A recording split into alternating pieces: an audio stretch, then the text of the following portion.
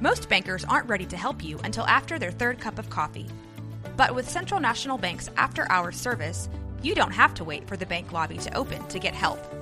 You can contact us from 6 to 8:30 in the morning or from 5 to 10 in the evening, and we'll connect you to a real, live, local person who can answer questions and fix problems 7 days a week. Bank different. Bank Central. Central National Bank. Member FDIC.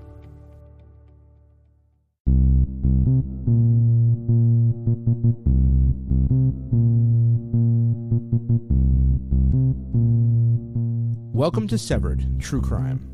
We cover high to low profile true crime cases through a 7-minute story, offer analysis, and talk pop culture. We are your co-hosts, Harry Chambers and Drew Hudson.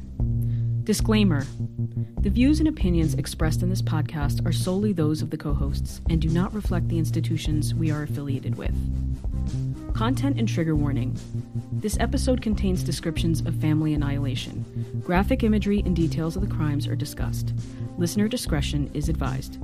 Please email us to say hello or leave comments, questions, or feedback at severedpodcast@gmail.com and follow us on Instagram at severed_podcast. Leave us a review wherever you get your podcasts.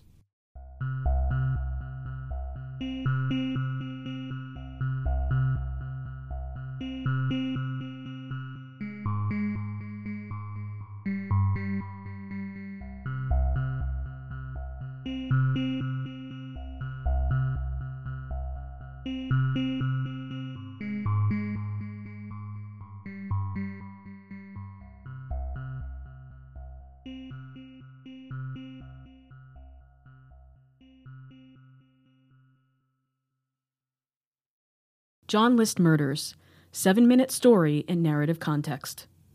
I want to begin this story in Westfield High School. It's Tuesday, November 9th, 1971. A typical 70s high school classroom. Polished vinyl floors with scuff marks below wood-slanted school desks with metal-based legs. Muted fabric wall panels with groovy messages. Burlap, vintage swirls, flower prints. Smeared remnants of bubble gum whose vibrant pink color turned pale. An overhead projector with a screen on the adjacent wall. View foil, or transparent material, is used to overlay an image. We can see through it, we can write on it, and that's a metaphor for this case. Transparent layers that enable us to view the past under a sharp white light and new perspective. The past overlays the present. This is a case of parallels. And the best way to visualize the John List case is to imagine a transparent layer from which we can see the effects of intergenerational trauma. There's family dysfunction, neglect, and horror imagery overlapped for decades. I place a black and white photograph of Breeze Knoll on the overhead projector. Dust particles rise with the heat of the light. A magnified image of a 19-room Victorian mansion located at 431 Hillside Avenue in Westfield, New Jersey, appears on the screen. A mere 6-minute drive from what decades later would be the infamous Westfield Watcher House at 657 Boulevard. Patricia or Patty List, daughter of John and Helen List, phones home. She feels ill and asks to be picked up from school. Her father reluctantly agrees. We take the back seat, Mr. List at the wheel, and Patty on the passenger side. We watch as the reflections of an upper-middle-class neighborhood with shaded suburban streets appear as transient and overlapping images across the glass windows of List's blue Chevy Impala. Like rolling scenes from a film strip, we drive at 25 miles per hour in a suburban scene from a home movie filtering from a vintage Kodak projector. We are present layers reliving moment by moment the lead-up to a family annihilation. Manicured lawns, unlocked doors, open mailboxes, and watchful neighbors appear in frame as we drive to Breeze Knoll. No outdoor decorations, no visual signs of anticipation for the Thanksgiving holiday. Just a 3-story home with white siding and black shutters. Traditional, unassuming, all-American. Naked trees frame the front lawn. Crisped leaves like colorful corpses scattered like a mass grave among the thinned blades of grass, hallmarks of a bleak November afternoon. Mr. List parks the car in the driveway, enters the front door, and leaves it open for a trailing Patty. She gathers her textbooks from the back seat, then crosses the threshold of the List family home. a gunshot is heard. The overhead projector goes dark. You and I stand in the gray foreground shadow of Breeze Knoll on an overcast afternoon on December 7th, 1971. This 1 month layer of time will explain the gunshot. As I've mentioned, this is a story of parallels, but also piety and premeditation. Walk with me through the front doors. Each scene is a gruesome Polaroid of the past. As we enter, the temperature outside the home, as well as within, feels nearly the same. The home thermostat is at 50 degrees. Blood stains on pantry walls. Streaks of blood in the kitchen contrast the knotty pine cabinets, checkered flooring, and the appearance of a lived-in home in the dark. Our steps in tandem with something like classical music playing through the intercom, an almost cinematic scene in a horror film designed and orchestrated by John List. 3 parallel streaks of dried blood serve as a pathway to the ballroom, where 4 bodies, faces covered with towels, on bloody Boy Scout sleeping bags, become makeshift memorial beds. Mother and children slain by gunshots to the head and chest from 9mm and .22 caliber handguns. Bodies lie adjacent to an empty fireplace on the herringbone-patterned wooden floor. According to crimelibrary.org, the List family murders were, quote, Westfield's first murder in 8 years, and this was in November of 1971, and it was a slaughter, end quote. The parallels are uncanny, and as I was researching this case, these parallels came to mind, and I aligned them based on the facts. Now, some of these parallels might be explained by repeating generational abuse and or trauma that shape the decisions, life, and murderous actions of John List. And these are the parallels. John List grew up in a Victorian home with an attic space for rent. Later in life, his mother Alma would give John the down payment to purchase Breeze Knoll, also a Victorian home where Alma occupied the attic apartment and gave John power of attorney over her finances. John Frederick List, John's father, was a cold and emotionally unavailable man. Like father, like son, they say. John List killed his family in cold blood. He was often characterized as unempathetic or lacking emotion. Neither of these men showed emotion, smiled, certainly did not feel grief for lost relationships with their children. When John List was a boy, he was referred to as exactly that by his father, the boy, so impersonal and removed. His mother Alma protected him from his distant father, similar to how Helen protected Patty, John Jr., and Frederick from their own father. Triangulation. Alma disliked Helen and felt John married beneath them. This placed John in the middle of their relationship. Later, John grew to dislike his daughter Patty, and his wife Helen was then in the middle of their relationship. John tried to please Helen during their unhappy and turbulent marriage. The desire to seek approval was potentially ingrained in him by his emotionally absent father.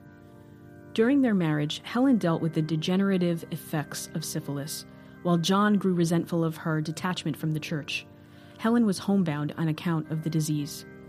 John Frederick was heavily involved in the Lutheran Church in Michigan and taught Sunday school until his death in 1944. John List was dedicated to the faith and also taught Sunday school until the murders. Following List's service in the Army, returning from the Pacific, he brought back a gun that he would later use to murder his family. List had an unstable employment history from Kalamazoo to Rochester to Jersey City, so the idea that Breeze Knoll broke him financially, based on one job and the inability to afford mortgage and bills, was simply untrue. The pattern of unstable employment speaks for itself. After murdering his family, he fled to Colorado, then later Virginia, and assumed the name Robert Clark or Robert P. Clark, the name of a former classmate at University of Michigan, Ann Arbor, who didn't recall ever meeting List. List meets his wife Helen in Virginia, and then 18 years after murdering her, is apprehended in Virginia after a bust of him showing his age appears on America's Most Wanted. He's remarried to Dolores Miller. He originally planned to murder his family on November 1st, 1971. This would be All Saints' Day. November 5th, 1971, he asked his family at dinner what their burial preferences would be. Ironically, he was married to Helen Taylor on December 1st, 1951. And then, on December 7th, 1971, the List bodies were found in the home. And, to end on a lighter note, List, quote, suffered from severe hemorrhoids and was badly nearsighted, end quote. And the parallel here is self-explanatory. List was nothing more than a myopic asshole who couldn't sit down. But the real parallel is that they sent, this being the police, sent flyers with his photo and description to pharmacies and eye doctors. Just checking if you're in on the joke. But in light of all this is a serious case. Everyone regretted letting John List into their lives. So could it have been everyone? Or was it John List? Maybe it was the hemorrhoids.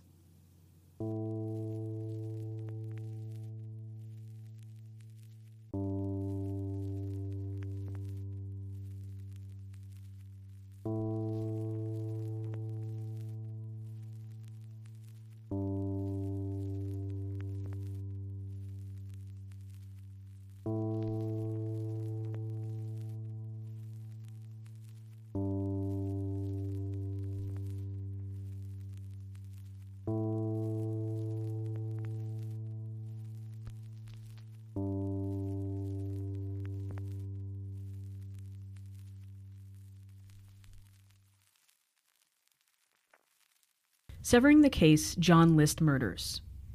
In this segment, Severing the Case, we dissect 3 aspects of the John List murders. The first will be language analysis of the letter to Pastor Eugene A. Rehwinkel. The second will be List's lack of control. And the third will be, is there a Westfield Watcher connection? I don't know. Maybe. Maybe. So let's start with, first, the letter to the Pastor Rehwinkel, language analysis. So here's what we know of the facts. John List murdered his family in the following order. Helen, his wife, Alma, his mother, Patty, his daughter, Frederick, the youngest son, and John Jr., the middle child. So as a final task, once all the murders were completed, errands were run, including the retrieval of mail, a single envelope with the key to his office file cabinet that he mailed to himself. John List sat down and wrote a 5-page confession to Pastor Rehwinkel on List's own letterhead that read, "A few words from John E. List, career builder." It's worth pointing out the irony of that letterhead or notepad where it says a few words. I think that's hardly what he left behind, and he wasn't much of a career builder. H, if you could rewrite the letterhead of John List's notepad, what would it be? Okay, let me take a stab at this. Okay. It would be John E. List Landscaping, service with a suit. How about that? Because we know this guy is not a smiler. No service with a smile here. I wonder if he would actually advertise his landscaping company on Career Builder these days. It's possible. That's neither here nor there. JohnnyList.com. JohnnyList.com. I see this confession as a purge from his childhood. So hear me out. Seeking out his pastor like a father, who we know he didn't have the best relationship with him, for salvation. I remember reading about how List's father, John Frederick List, was the curmudgeon of Bay City, Michigan, and he disliked children. John Frederick, quote, only dealt with young List through his wife, referring to him as the boy, end quote, the boy. This, in addition to other facts about his childhood, like, quote, he slept in the parlor and had no privacy or space for his personal effects. He learned to be neat and to always put things away so he could blend into the background, end quote. This is from crimelibrary.org. The first question I have is, why was he sleeping as a young boy in the parlor? The Lists of Michigan lived in a Victorian house, which was beautiful, I imagine. He didn't have a room of his own. The last part of the research, List being neat to blend into the background, I fully understand. I mean, imagine what his childhood was like if he wanted to blend into the background. He might have felt invisible, or it was safe to be invisible, which makes me wonder if John Frederick was not only a curmudgeon publicly, but imagine what he was like in private. I mean, a real party animal, I would assume. So a few interesting things that I grabbed from the info about List's background on Crime Library. So first, John Frederick and his family did live in a Victorian house, which is, nice, right? But they only rented the upstairs apartment. So that could be why Johnny slept in the parlor, for instance. I thought it was interesting because if John E. had daddy issues, perhaps his father's inability to afford more than an apartment rental for his family was an impetus for John E.'s later obsession over finances, in his later life, cited maybe as a reason why he did what he did, which he did cite as a reason why he did what he did in that letter. Another thing was that John Frederick was nearly 25 years older than his wife. Mm-hmm. Was he married before? Did he have other kids? Is that why he was so nonchalant or passive when it came to his own son? For a devout Lutheran, especially of an older era, I would think like marrying young and having children would be par for the course. What do you think? I think I remember reading that they did live in the Victorian, and I was under the impression that they owned the Victorian, but they rented out the top floor because not only was he a curmudgeon, but apparently cheap. And he owned a local shop in Michigan. So that's how I took it. Mm-hmm. But it's still, whatever way you see it, why did the kids sleep in the parlor? That's the biggest question. Why didn't he have his own space or room? Right. How many rooms were in this Victorian? I would imagine it would have been many. I mean, if they rented the one floor, I mean, maybe, it could be cheapness. It could be, lack of space. It could be a punitive thing. Like, you're the boy. Exactly. Already when we have the phrase "the boy," he was like objectifying his son as a thing more than a person. And the boy sleeps in here. He doesn't get a bed. I mean, I have no idea. It's what we do for you folks here. We opine on this stuff. We don't know, but it could be likely. Well, circling back to the pastor as a father possibility, it makes sense that, quote, John's mother protected him. So Alma, right? Since his father was a church trustee and treasurer, Alma urged little John List to follow in his footsteps. And most nights they read the Bible together, a practice John actually kept up until he murdered her, end quote. Daddy List was hands-off with parenting. So even if he even had kids in the past, which we don't even know to be true, it doesn't seem like he would be a hands-on parent. He didn't spend time with his son. This could be, this could be the longing that List was searching for, to be understood, though not absolved, of his crimes and his sins. It seems to be separate parenting styles here that affected John. And maybe we see this later on. We see an avoidant or removed parent, and then one that was very smothering. His mother made List feel like she was his protector, and her son was in her social circle, which connected to the church, I remember reading. And maybe there was a little sort of playing on surrogate husband, as John List was, for his mother, maybe a little emotional incest going on. In high school, it was reported that John List had no girlfriends. His mother was probably his emotional surrogate. I mean, makes me think directly of Psycho, of the Hitchcock movie Psycho. There's a line in Psycho where Norman Bates says a son is a poor substitute for a lover, because he has that same kind of emotional relationship with his mother, and I thought about that right away. Not that this crime was based, or that Psycho was based on this crime in any format, but that made me think of that. No, that's a good point. I didn't even think of that case. Yeah. But I will mention later what cases this case in particular brought back to me, more recent. So let's get to the letter analysis. Now, this is a longer letter, but we're going to read to you certain parts, and then we'll offer our analysis one by one. I'll take the first part of the letter. So it reads as, this is John List to Pastor Raywinkle. Dear Pastor Raywinkle, I'm sorry to add this additional burden to your work. I know that what has been done is wrong from all that I have been taught, and that any reason that I might give will not make it right. But you are the one person that I know that, while not condoning this, will at least possibly understand why I felt that I had to do this. And then, here's the best part. He creates a list. A list? Exactly. Okay. This is a list. Number 1 to the pastor. Reasons why he did what he did. I wasn't earning anywhere near enough to support us. Everything I tried seemed to fall to pieces. True, we could have gone bankrupt and maybe gone on welfare.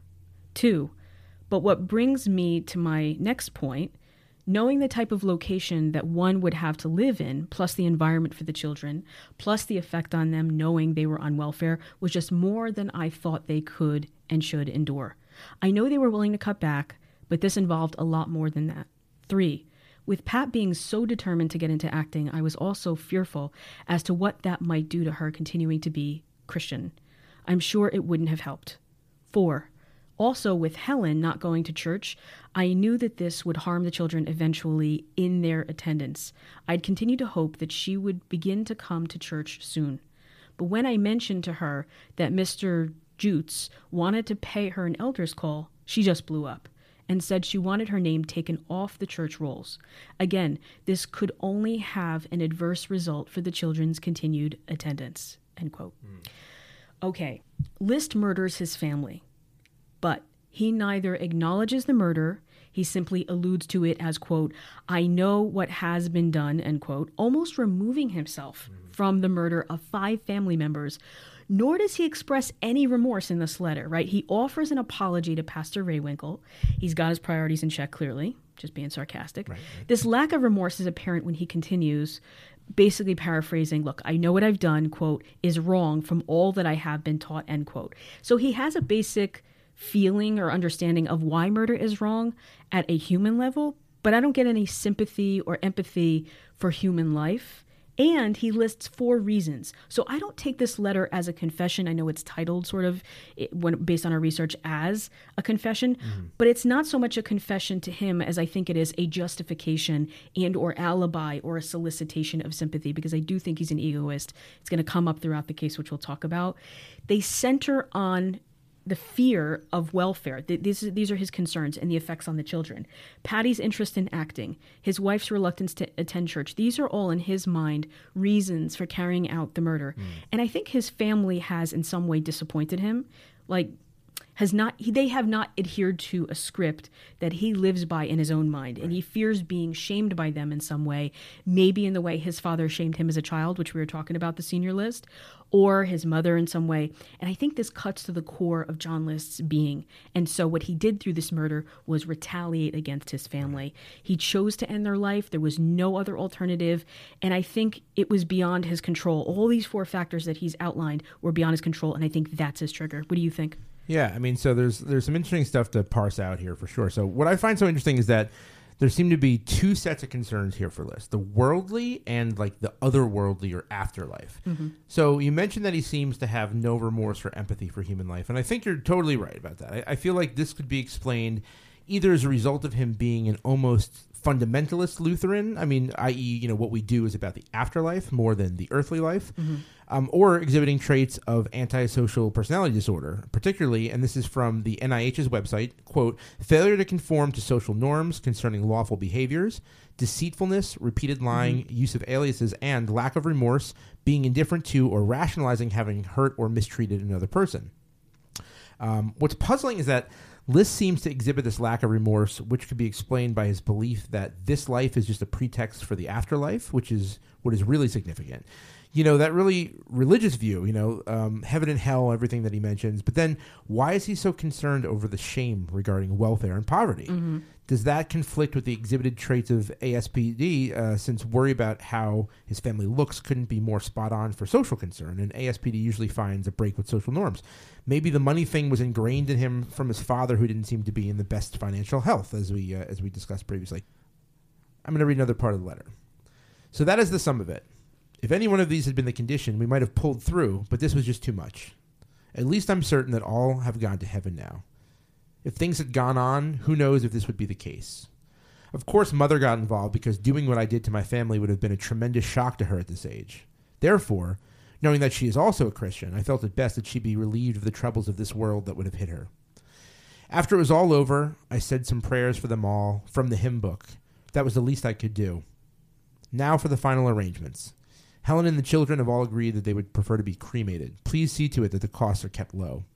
For Mother, she has a plot at the Frankenmuth Church Cemetery. Please contact Mr. Herman Shelkis, Route 4, Vassar, Michigan, 41768. He's married to a niece of Mother's and knows what arrangements are to be made. She always wanted Reverend Herman Zender of Bay City to preach the sermon, but he's not well. Also, I'm leaving some letters in your care. Please send them on and add whatever comments you think appropriate. The relationships are as follows. Mrs. Lydia Meyer, Mother's sister. Mrs. Eva Meyer, Helen's mother. Jean Siffert, Helen's sister. Also, I don't know what will happen to the books and personal things, but to the extent possible, I'd like for them to be distributed as you see fit. Some books might go to the school or church library. Originally, I had planned this for November 1st, All Saints' Day, but travel arrangements were delayed. I thought it would be an appropriate day for them to get to heaven. So strange in so many ways. Oh, yeah. Right. So List's lack of remorse for the horrific and unspeakable things he did to his family members seems to contradict these other ways in which he takes great care to make arrangements, even to, quote, see to it that the costs are kept low so that an undue financial burden won't be left on anyone.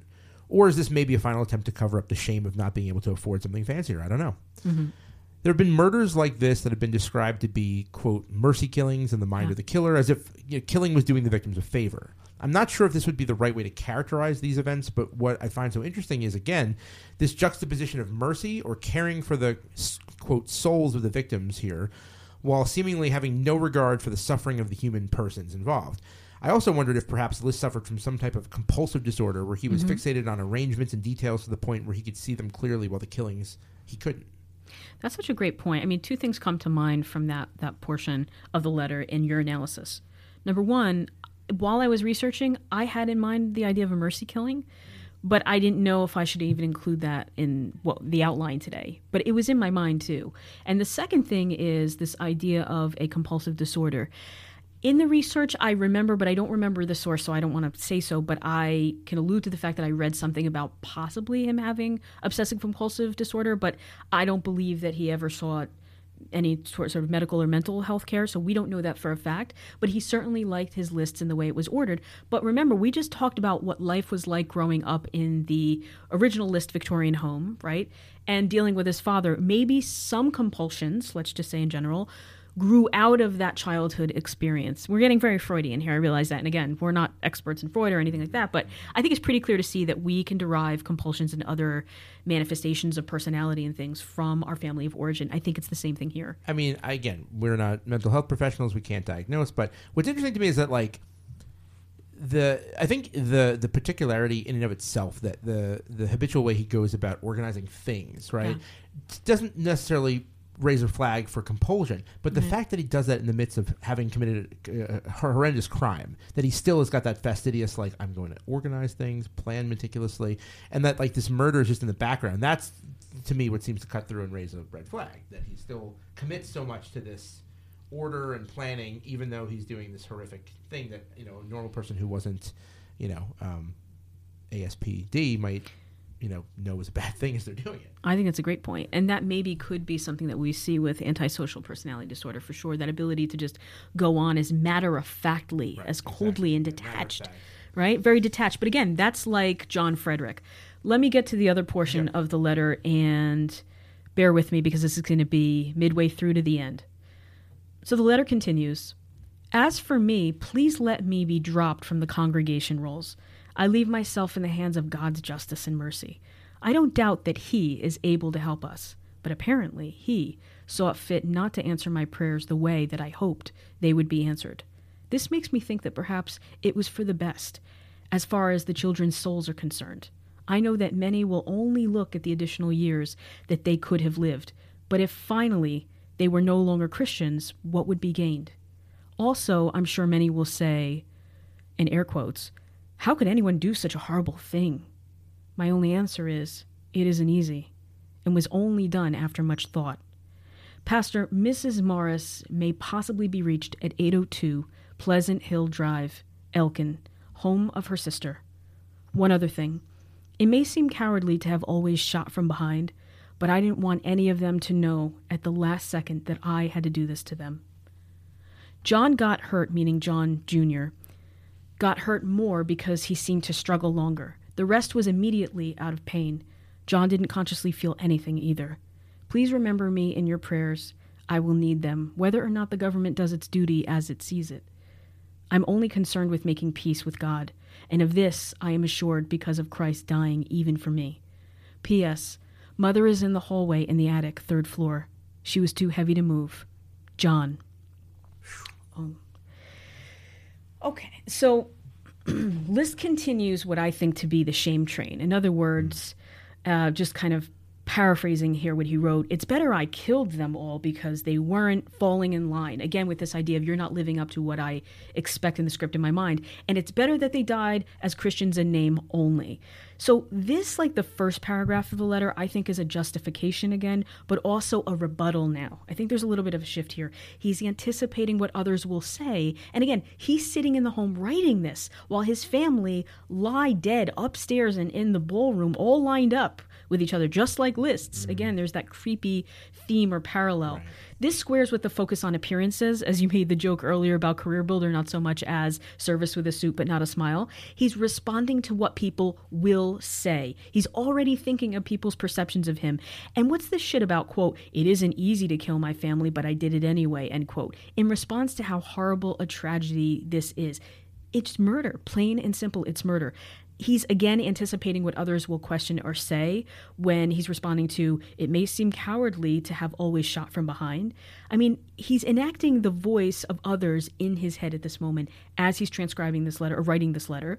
He answers them by defending his actions and justifying them. He allegedly, in other words, wanted to spare his family, but this part makes little sense to me. Here goes, quote, "I didn't want any of them to know, even at the last second, that I had to do this to them," end quote. So he claims he's sparing them from knowing it's him that's about to shoot them in the head, in the chest, or the upper extremities. "I had to do this to them." But he shot John Jr. in the face and chest up to 10 times. I mean, how do those things square?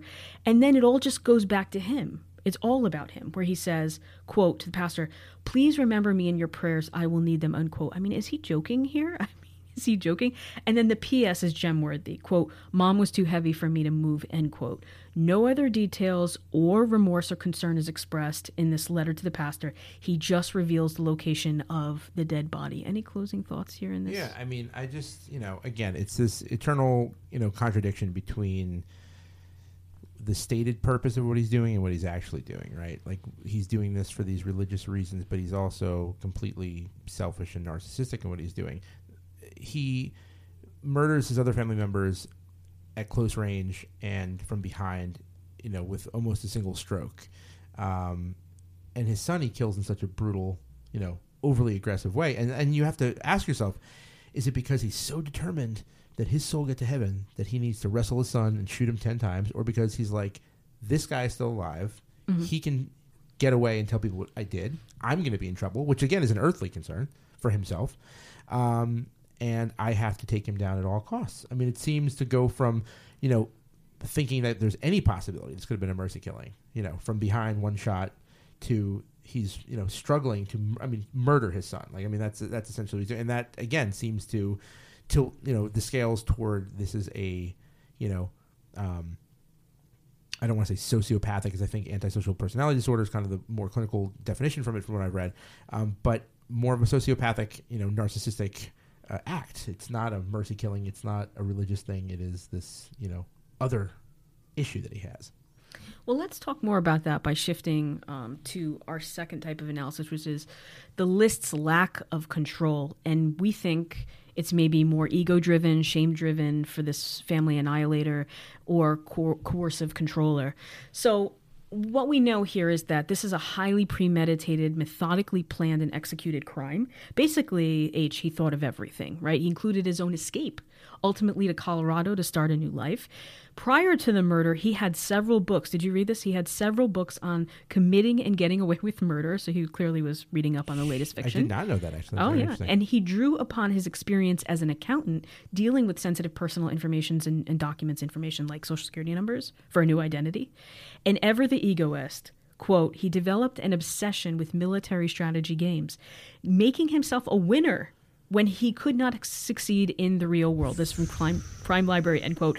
The details about the large manila envelope in List's drawer in his office that held, according to Crime Library, and this is Catherine Ramsland's details, quote, "checkbooks, bank books, insurance policies, and the book of List's accumulating debts, 5 notes, and a long letter. He expressed condolences to the family members, gave advice to associates, and wrote out final arrangements for his murdered family," end quote. This is like an alibi or justification for killing his family in his mind, and he left those private details about debt to show his family and outsiders, essentially like law enforcement, how he was burdened by Breeze Knoll and his family. It's all about him. I think he's narcissistic, as you said before, to the core, and these financial records would be a way, I think, not to just provide information and get it out there, but to solicit sympathy because he saw himself as a victim of the home and his burdens as a man at the time. That bruised male ego comes back again, right? Okay, I mean, being a mortgagee myself, I can definitely understand being, quote, a victim of the home. Sure. Yuck, yuck, yuck. But yeah, I see what you mean. I think narcissism is so accurate and something I was thinking of, but really couldn't put into words earlier. I feel like there have been a number of serial killers with narcissistic personality disorder, but those killers are often ones who like taunt the police or commit crimes in a showy or attention-grabbing way, which I don't really think applies to List. Again, we're not mental health professionals or scholars of criminal psychology, so these are just shots in the dark, but I think it's worth considering. Well, there's also something called, I read this term online, and I don't think it's just pop psychology either, that there's also covert narcissists. Covert. I've heard of overt and covert narcissists. I've heard of that. It's two different things. Right. Okay. So that's covert it. narcissists. Yes. Yeah. So we all often think that narcissists are so overt and just ostentatious, but they're actually not. There can be more covert ones. And it seems like John List would fit that mold if we were to align his behavior with this way of thinking about him or framework. Right. So I think this all squares with List's written note to his former employer. And I wanted to bring this in from the research because, again, I think it shows this idea of, or this action to garner sympathy. So he wrote this to his employer, quote, "I'm sorry that it had to end this way, but with so little income, I just couldn't go on keeping the family together, and I didn't want them to experience poverty," end quote. He said the same to Helen's mother. Okay. Now, what's wrong with downsizing from a 19-room Victorian mansion? I mean, that would be the first logical, rational option. But again, I think it comes down to his ego and appearances and solicits sympathy from his employer just by saying, "I'm sorry that it had to end this way with so little income." He's not sorry. Do you believe he's sorry? No, I don't believe he's sorry. I mean, he's not sorry. He's blame shifting. He's projecting possibly his own guilt, if he's capable of feeling any, onto his boss. Like, in other words, it's your fault that I couldn't maintain my mansion and therefore had to kill everyone because I would look bad. So it's all on your fault. You didn't pay me enough. Whereas a majority of people might think they'd look bad for, let's say, annihilating a family. List felt justified, and I think that says something. Yeah. According to research, quote, his records show that he had failed miserably as an insurance salesman. Now, I just want to stop there because apart from losing his job at, I think, the First National Bank or First Federal Bank in Jersey City, he lost that job, his banking job, and then went on to several failed jobs, one of which was selling insurance, I think, out of his home, and, quote, was several $1,000s in debt. He was behind on his mortgage and utility payments and had made less than $5,000 for the entire year, end quote. And keep in mind, this is the end of fiscal year, or close to it, November 1971, and he only made less than $5,000 before or after taxes. And, quote, he owed his mother, Alma, $10,000 for payments for Breeznell, and foreclosure proceedings had already started. He had taken all of his mother's savings as well, some $200,000, end quote. Okay. Whoa. Hold on here a second. What do you want the guy to live in a mere 15-room Victorian mansion? What next, Drew? Are you going to suggest that he doesn't live in a mansion at all? It's exactly right.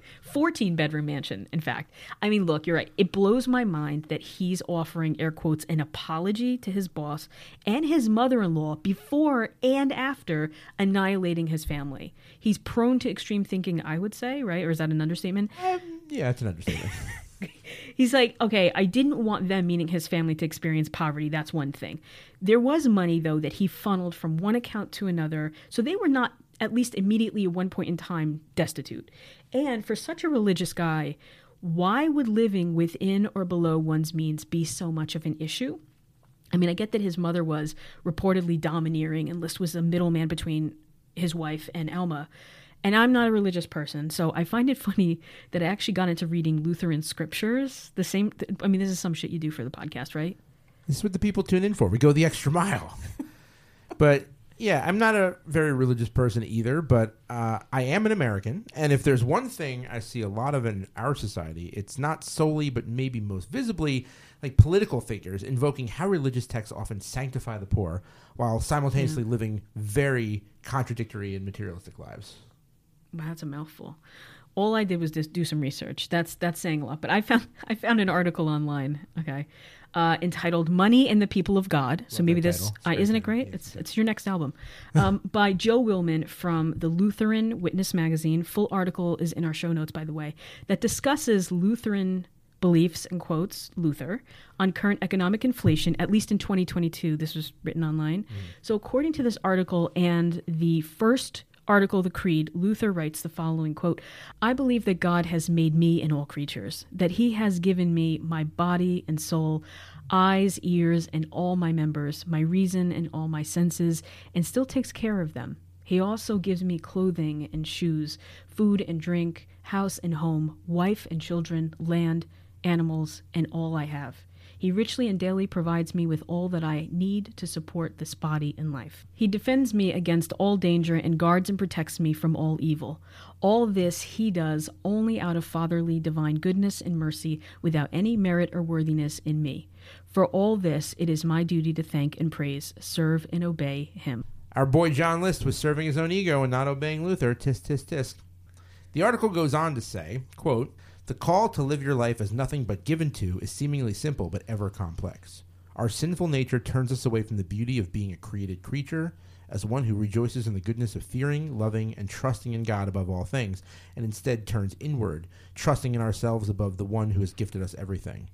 This is the story all the way back to Eden. The current financial woes in which we find ourselves do not create a new idol in our lives, but rather enforce the only sin that exists. That sin is that I know better than God. I do not fear him, love him, or trust him. I do not live my life as one who is wholly given to." Obviously, there were different economic issues in 1971. However, the scripture is unchanged. And the current beliefs, as penned by Willman here, as you just read, follow the scripture and the belief. So I'll end with this. In Willman's article, quote, "The answer to the original question of a right understanding of money and resources finds its answer here.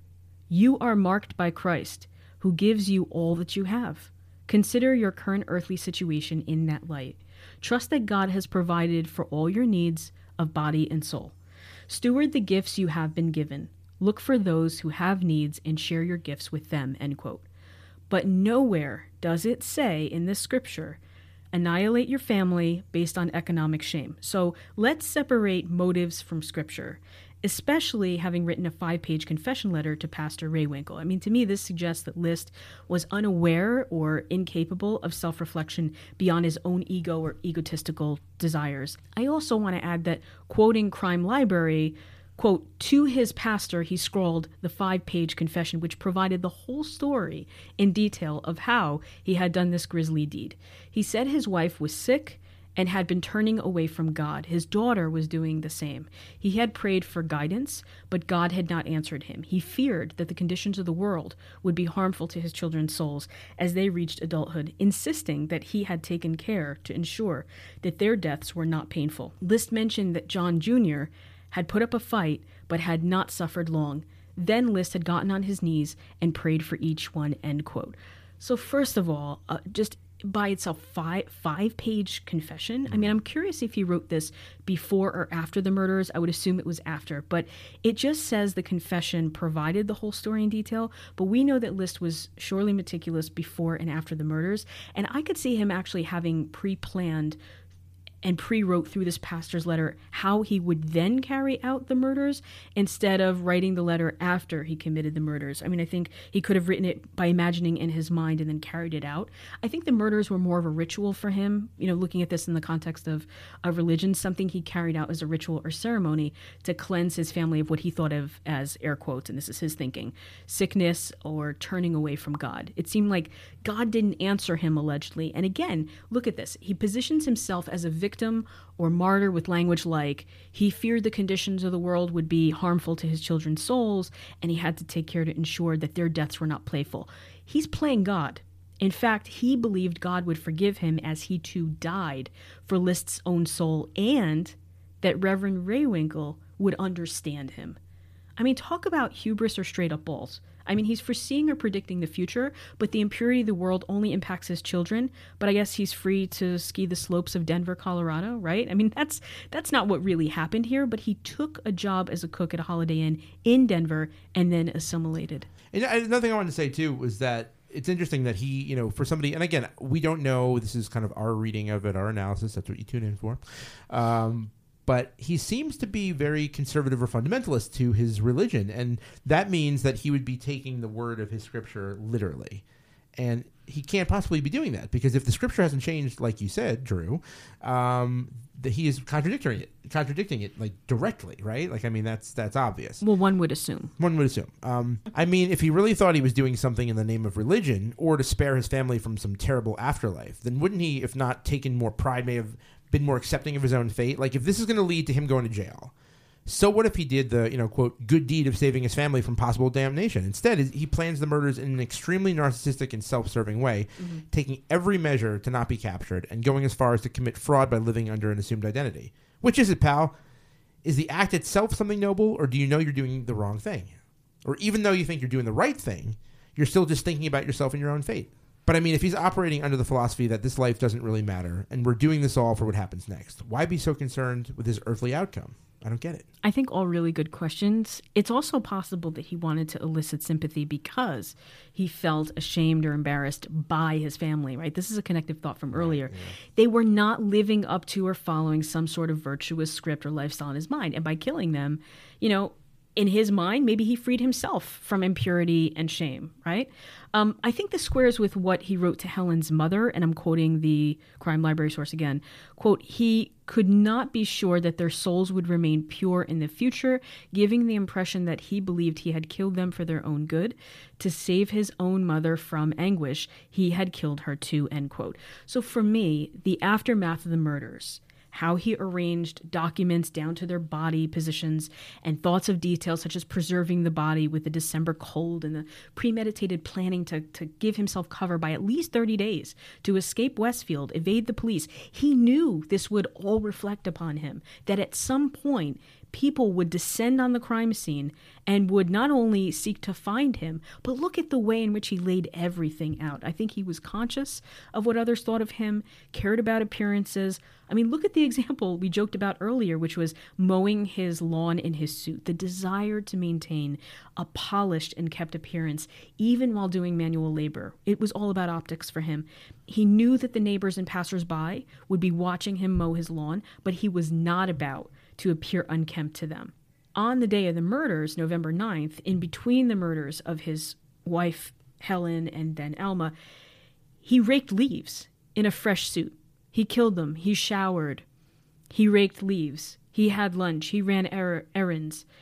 A humdrum day, I guess, right? He probably did more than I did today. Yeah, but nonetheless, he did all of that in between the murders without even batting an eye. Yeah, I agree. So much meticulous planning. The temperature, the arrangement of the bodies. One good thing he did was confirm that I must mow my lawn wearing high socks, dad shorts, and a bucket hat. I mean, I dress nicer for yard work, but then, people might start to get suspicious in the neighborhood. I don't even know what to say to that.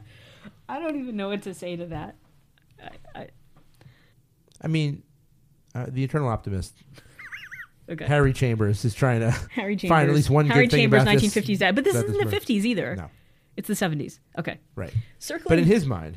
Okay. It is the all 50s. Right, that's fair. Right. Circling, but we can't read his mind.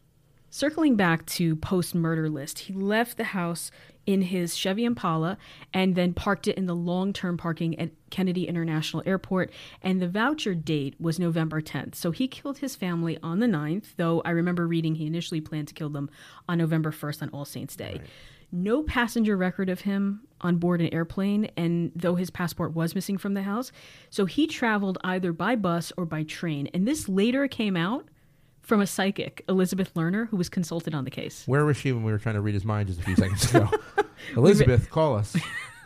What's most eerie is the List children had sensed or feared something was going to happen in the home. You read about this in some modern cases too. Their mother was growing ill, so obviously she had the effects of syphilis, and with that, they lost a protector in her, and their father was going to kill them. The eldest, Patty, told her drama teacher, Ed Eliano, that if there was word of a family vacation, that was code or a precursor to their family death. That was just mind-blowing. Yeah, it was chilling. It remains astonishing and problematic in my mind that no one takes threats this seriously. I mean, even if you're unsure, if a student is joking, there's context, there's tone of voice. And maybe, to be fair, Eliano and others didn't imagine List necessarily killing his family. But if the children were exhibiting fear in the weeks leading up to the 9th at home, then I'm wondering if it was visible outside of the home, maybe in their schoolwork, maybe manifesting in other ways that were internal but also external. And I remember reading that he and Helen got into a heated fight, broke dishes, and then get this, quote, his face became blotched and he would tremble with rage. Once he even overturned the kitchen table, end quote. And we know there's a long history of table turning in New Jersey to this very day. Thank you very much, Teresa Giudice, Real Housewives. But, I mean, just for context, I think, this stuff about, kids, especially students' home lives and things like that in schools, I think it's much more on our radar these days than it perhaps was in the 60s. I don't know, if... 70s. Excuse me, the 70s. Like, I don't know how seriously teachers would take this stuff. I mean, it sounds like, to us in 2023, it sounds like, well, yes, if you hear anything that sounds suspicious, it's on our radar to, think about whether this is serious, whether this requires some kind of like intervention or welfare check. But I mean, maybe that was just, that was just casual conversation in the 70s. People didn't think anything of it. Kids are being, dramatic and, teenagers especially. I don't know. Well, while researching this case and reading from the extensive details around List's planning and execution, all that we mentioned and outlined earlier, it reminded me, talk about modern day concerns, hypervigilance, and reasonably so. This reminded me of the Alex Murdaugh case fairly recently. Right. Similar circumstances of a father murdering his wife and one son, though the threat of public and financial exposure could have been at least one motivating or driving factor that Murdaugh had killed Maggie and Paul. Also the Chris Watts case. I mean, the Murdaugh thing is interesting, though, because that family actually was established. They were successful. Whereas, John List was like he's a striver, right? Like, I mean, the Murdaugh family, the guy had a reputation and... I don't know if I would call him a striver. I mean, his notepad said career builder, but that didn't work out either. Well, we can't formally diagnose, as we said before. We're not in law enforcement, but contextualizing List and his murders makes me think he's a family annihilator. I don't think we're reinventing the wheel with that. Or, quote, people who kill their entire family. That's what family annihilators are, for those of you who don't know, or aren't up on that, who would be.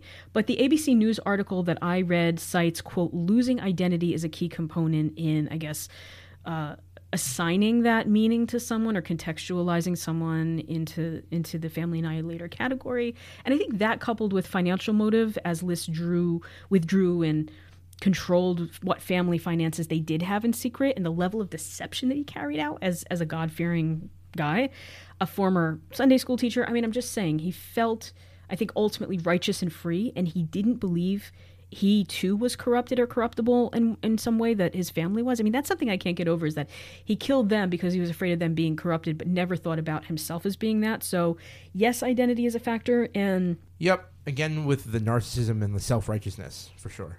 Yeah, and I've actually heard that term being equated with him, self-righteous or just righteous behavior. Which, again, if we take that to the letter, is the exact opposite of like righteousness in religion. It's being self-righteous. You're one not would supposed think. to be right. Yeah, one would think. I mean, well, talking about this controlling nature of him and what could be speculated as domestic violence in the home, I mean, there's things we don't know. But it made me think of Laura Richards' teachings on coercive control. Full credit to Laura Richards. She's, quote, an award-winning criminal behavioral analyst, former New Scotland Yard, an international expert on domestic abuse, coercive control, stalking, sexual violence, homicide, and risk assessment, end quote. I'm reading this from laurarichards.com. This is all from her website and her podcast, Crime Analyst. Shout out to Laura Richards. Hey, Laura. And I've listened to her views on this matter, along with the awesome Jim Clementi and Lisa Zambetti, are all co-hosts on Real Crime Profile. Shout out to Real Crime Profile. Hey, Real Crime Profile. And they do extensive and unmatched expertise, things we don't have. They are just above and beyond us, but we surely love and appreciate the work that they do, because they really educate their listeners on their experience, and podcasters like Harry and me on this information that can inform but also save lives. So pulling a thread, all this to say, pulling a thread from Ms. Richards' website, she defines coercive control as, quote, a strategic pattern of behavior designed to exploit, control, create dependency, and dominate. The victim's everyday existence is micromanaged, and her space for action, as well as potential as a human being, is limited and controlled by the abuser, end quote. So all this to say, we might also contextualize John List as a coercive controller. So rather than saying he was just meticulous, as we said, or obsessive, or, applying this lens or context might reorient the way we see his behaviors as a son, a husband, a father, and a family annihilator. I mean, his wife, Helen, and children feared him in the weeks leading up to the murders. He disapproved of Patty's finding herself as a teenager.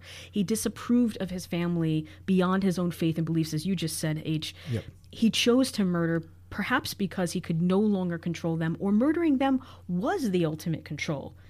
I mean, I call bullshit on them being impure. When he left, Kennedy International Airport, the world was impure. Well, Colorado was not immune to non-virtuous lifestyles, and Sorry to the people in Colorado. I don't mean it. I love you. But it also calls into question whether this was the first violent act or episode in the List home.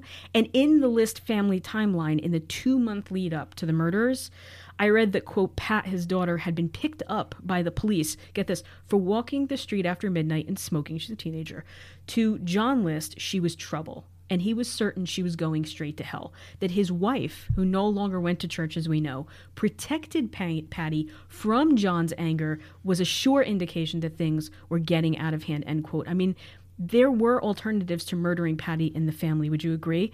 The church would be one of them, some sort of church intervention or pastor meeting. Maybe they did, considering he was church going. But again, List chose murder. Right. I mean, I think that's, the discrepancy is that it seems clear that he chose murder, and he himself, at least in his letter to the pastor, seems like he didn't have a choice, but he did, and he chose murder. So let's talk about, is there a connection to the Westfield Watcher case? We talked about this in our first episode. There was a portrayal of John List in that episode. John series? Graff, I think, was the name of the character in the Netflix series, The Watcher. So what do you think? Westfield Watcher connection? I think, Westfield. I mean, look. Westfield. So, Breeze Knoll burnt down in August of 1972. Unidentified arsonist. What a surprise. Nobody's identified in Westfield. Could this have been the Watcher? Was the Watcher watching anyone from the family? I mean, after List moved from Westfield, he learned to, get this, square dance. He remarried Dolores Miller. There's nothing wrong with getting remarried or square dancing. I'm just saying that in the context. Sure. He resumed his life, basically. He got an accounting job, a church bay, and a car. He was living it up in the Rockies. So I had a thought that from researching our first episode of the Westfield Watcher, that maybe they drew inspiration from either living through the news coverage of this case or hearing about it from their father, who allegedly watched the house in the 1960s. Could this have been information in the Westfield community that the Watcher later, as menacing as they would be in a different way, could have picked up on? Maybe. I can see the connection, especially in the Watcher's threats about the children, but I don't know if I see a clear through line of inspiration for the Watcher, even if he, she, or they had heard about it. And from reporting I read, it seemed like everyone who lived through this had heard about it. Not to continue with my Ryan Murphy criticism from our last episode. But you will. You know how I feel about that series. But maybe there were some coincidental connections, and that was enough for a poorly written series to incorporate into its poorly written storyline. Maybe. I don't know. I'll go with that. So speaking of pop culture, let's get into our third segment, Pop Culture, the awesomely bad film, A Killer Next Door from 2020.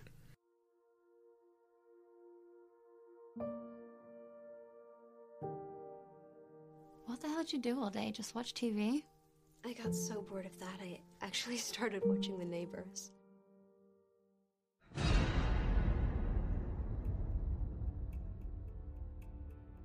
you know much about that guy? Bob Clark? You said hello from time to time? I can't justify any more manpower on a case that's colder than Alaska. Have you seen what he did to that family? What he done to those kids? But now he's pulled the plug, I gotta go it alone. The first thing is the press. Nationally syndicated magazines. We don't even know if he's still in the country. He is. Some guy in New Jersey killed his family 18 years ago. This guy looks just like Bob Clark. After the murders, List cut himself out of every photograph in the house. We discovered he'd lost his job at the Jersey City Bank a few weeks before. He'd skimmed money from his mother's bank account to avoid defaulting on the mortgage. That's what he used to relocate. What on earth could drive a man to kill his own flesh and blood? Maybe she disappointed him. I don't know why you've been snooping around. Maybe I don't want to know. And here's the point to remember. You may be watching me, but I'm also watching you.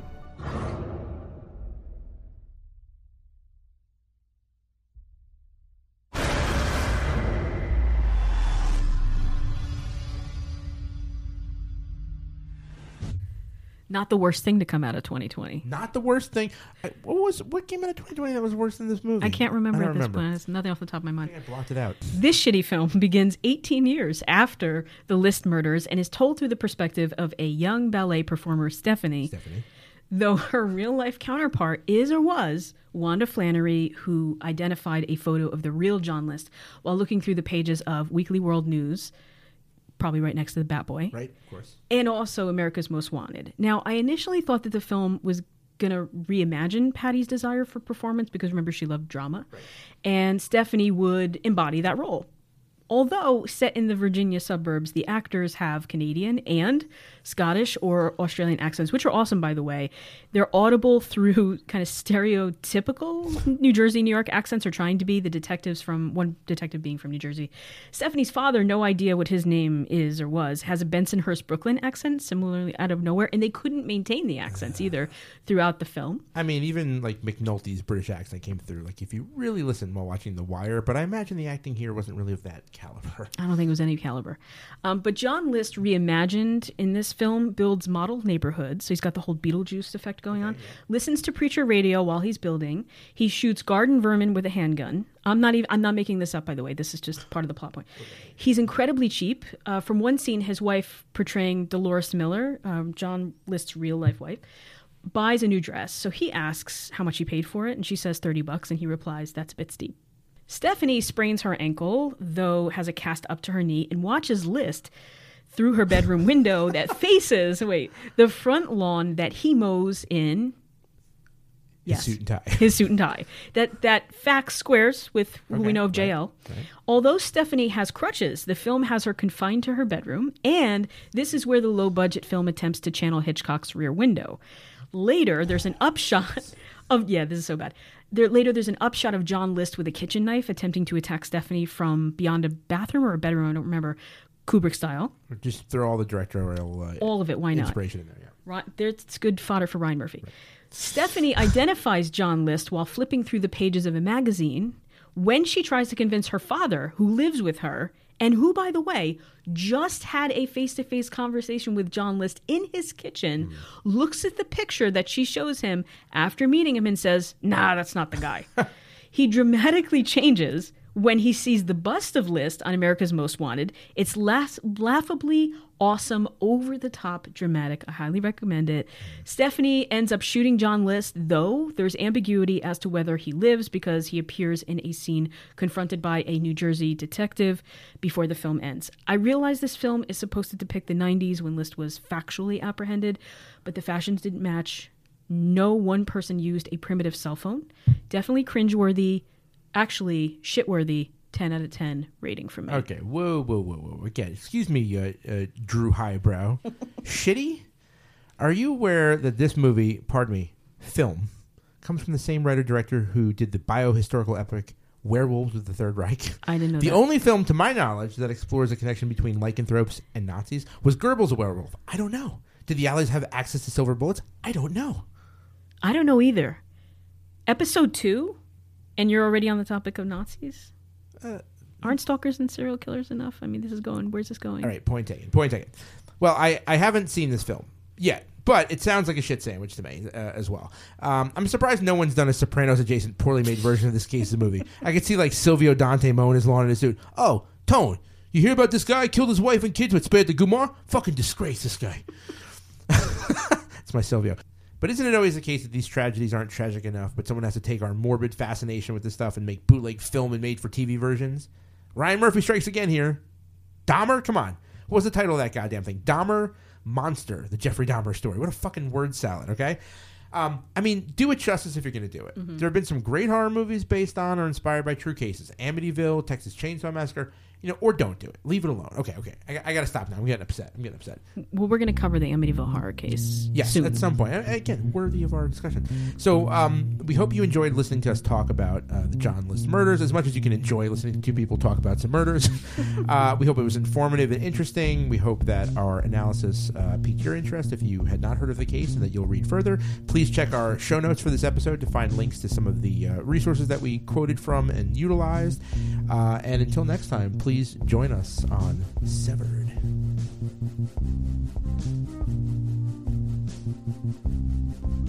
Once again, we were your hosts, Harry Chambers and Drew Hudson. You can email us at severedpodcast@gmail.com or follow us on Facebook at facebook.com/severedpodcast or on Instagram at severed_podcast.